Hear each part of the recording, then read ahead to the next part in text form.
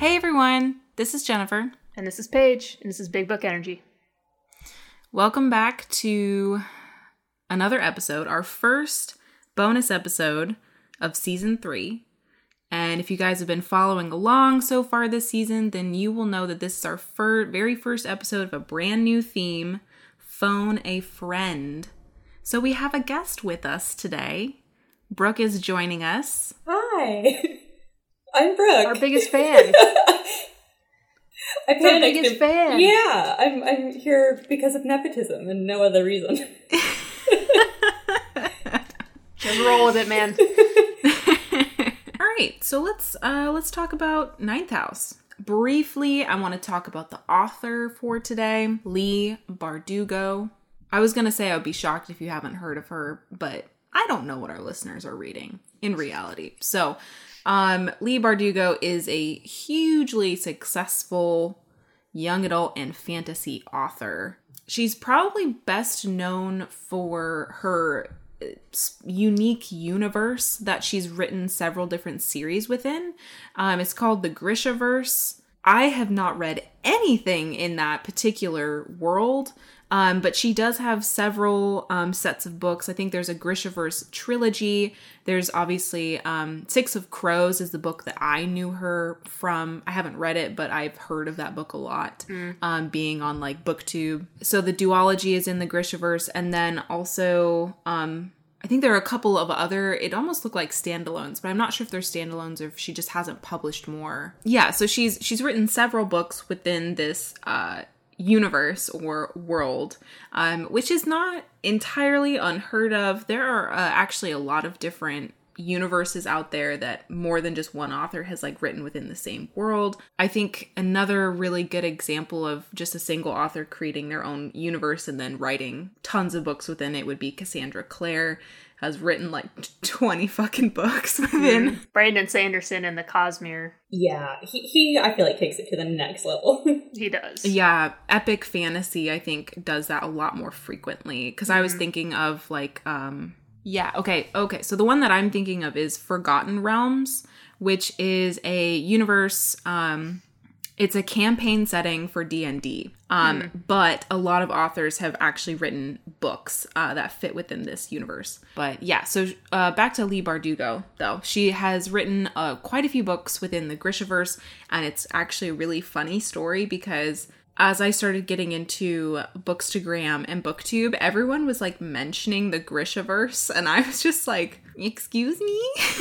And I had no idea what it was, like no idea. You know, I've obviously like you can like Google it and easily find out, but I just kept seeing all these people mentioning Grishaverse, but it clearly wasn't like the title of a book.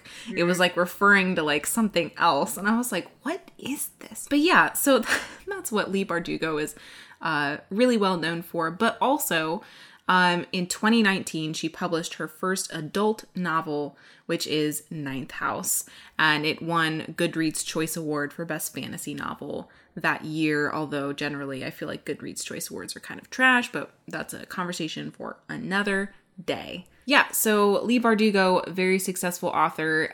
She actually went to Yale University, which is where Ninth House is set.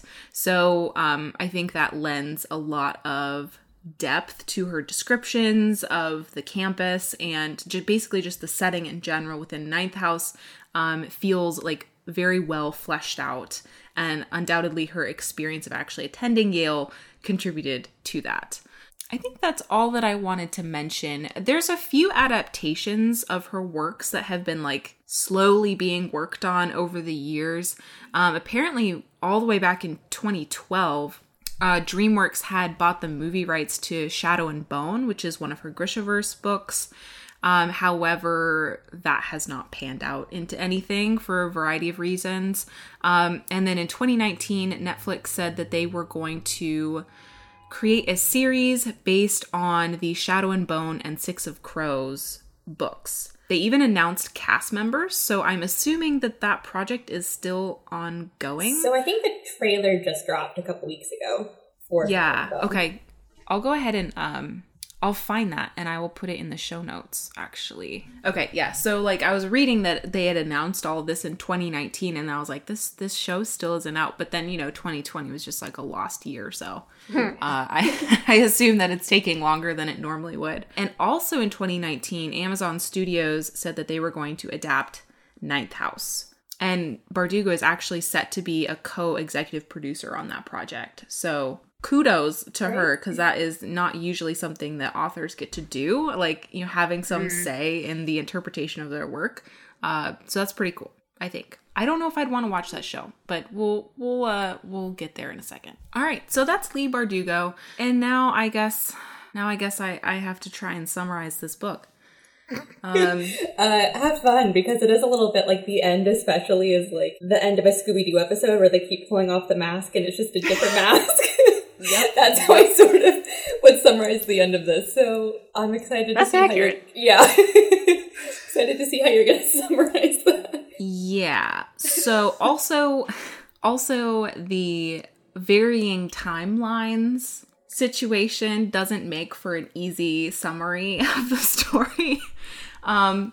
So I'm going to read through my notes. So that is going to follow. Because I thought about just arranging this in chronological order, and just telling it from, like, the main character's childhood all the way up into, like, the end of the book. But I didn't have time to do that, so we're just going to read through my notes. So we open Ninth House with a very grim scene overall, which is fair because most of the scenes in this book are grim. But we open with Alex, who is our protagonist and main character, and she has clearly been through something very traumatic. She mentions getting blood out of her coat. No one else is left. She thinks that to herself at one point. So we know that something very bad has happened to her. Also, she reveals that, she has like this like infected wound on her side from a dog biting her. Just she's been through it. Okay, she's been through it. Also, Dr. Jennifer has diagnosed her as depressed at this point. She is depressed. She's completely checked out of school. She can barely muster up the energy to feed herself. I mean, obviously she's injured as well, so that could be playing into it, but she also just seems very hopeless about this entire situation, that you have no idea what the situation is. So, thanks to my university mandated training, I would recognize that as a student in crisis, okay? That is sort all of the counselor. The subtitle of this book is Ninth House: a student in crisis. A student in crisis. And you know what? That actually holds up once you start reading. So, and it's also revealed that she has joined this shadowy society at Yale called the Society of the Lethe. And that is a reference to, I think, Greek mythology. And then there's a really gross, like, body horror moment at the very end of this intro that I did not appreciate. So just a content warning for the readers out there. So we get that very beginning section, and it's actually like towards the end of the narrative. So we flash back, and we're introduced to Alex navigating her way through the Society of the Lethe and what that means. We're told that at Yale, there are a variety of secret societies like Skull and Bones and all that Scroll and Key and all this, except that these societies, we learn, are actually based off of magical ability, magical rights. There's a reason why these societies are so wealthy and powerful, and it's because of the magic that they wield. And the Society of the Lethe was founded in order to try and make sure that the societies didn't do anything untoward and, like kill people. And they've done this with varying degrees of success, I will say.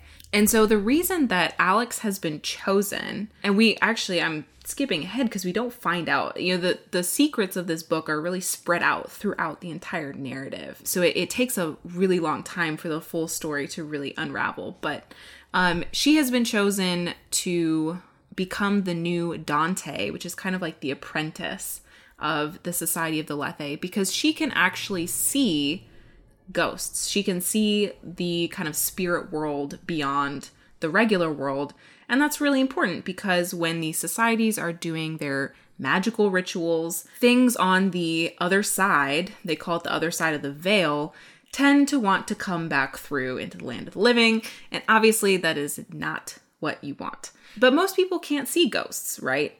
And usually members of the Society of the Lethe have to take a special drug to be able to see them.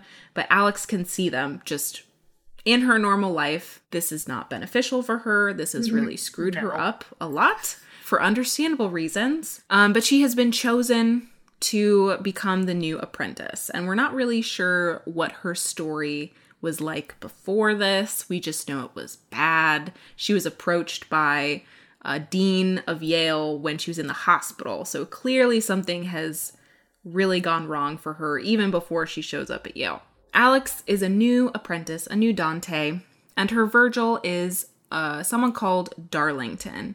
Except when we're opening on this very first ritual in the book, we know that he's gone. She doesn't really say why, but he's gone. And she's on her own right now for her very first solo prognostication. A wonderful time. Yeah, really liked this. This part's a little gross. This part is very gross. I picked a real light and fluffy book for you guys, so... It was right up my alley. I loved it. I know, I did too. Yeah. I didn't so much, but we'll get to that later. Well, first of all, a huge thank you to Brooke for coming on the show. Thank you for having me. And having us kick off this Phone a Friend theme. As much as it may seem like I didn't like reading this book, I'm glad you picked this book because I was meaning to read it, and I did. I did read it. But yeah, thank you so much for coming on. This has been fun. This is our first time. I was gonna say filming. Why do I keep... It's because I'm staring at your faces on the FaceTime. Yeah. That's why. But yeah, this is our first time recording with someone else. And, there were a few hiccups in the road. But thank you for being our guinea pig with this process. And hopefully you haven't cursed us. I know. Yeah. Well, it's too soon to say for that one. But... But it was fun being here. Thank you for letting me use this as my my therapy session to hash out my feelings on this book. Of course, the whole reason we have this podcast. I was going to say, that's why we record. That's why we talk about these books. Just one giant therapy session after another on what we read. If you enjoyed this episode today, please do consider leaving us a review on your favorite podcasting app if that is an option for you.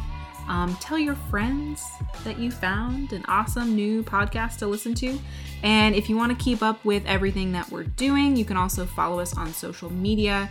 We have a Twitter and an Instagram, both of them at big_book_energy. Those will be linked in the show notes. If you would like to...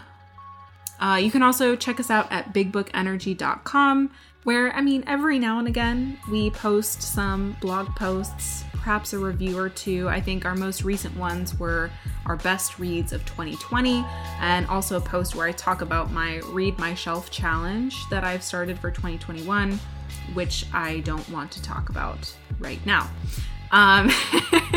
If you are interested in supporting the podcast, you can head on over to bookshop.org. We have a store there. That's going to be bookshop.org/shop/bigbookenergy. That will also be linked in the show notes. And basically that's if you want to buy any of the books that we talk about on the podcast. You get to support us, you get to support small, local, independent bookstores, and you get an awesome book at the same time. And we also have a Patreon. If you are not one of our higher tier Patreon members, and you will only be getting a short snippet of a much, much longer episode. So if you like what you're hearing, but you want the longer thing, head on over to patreon.com/bigbookenergy and become either a ninja or a mage, or if you would like to follow in Brooke's footsteps and hang out on here with us, you can be a book elder. All right, guys, thanks for tuning in today, and we will see you next time. Bye! Bye.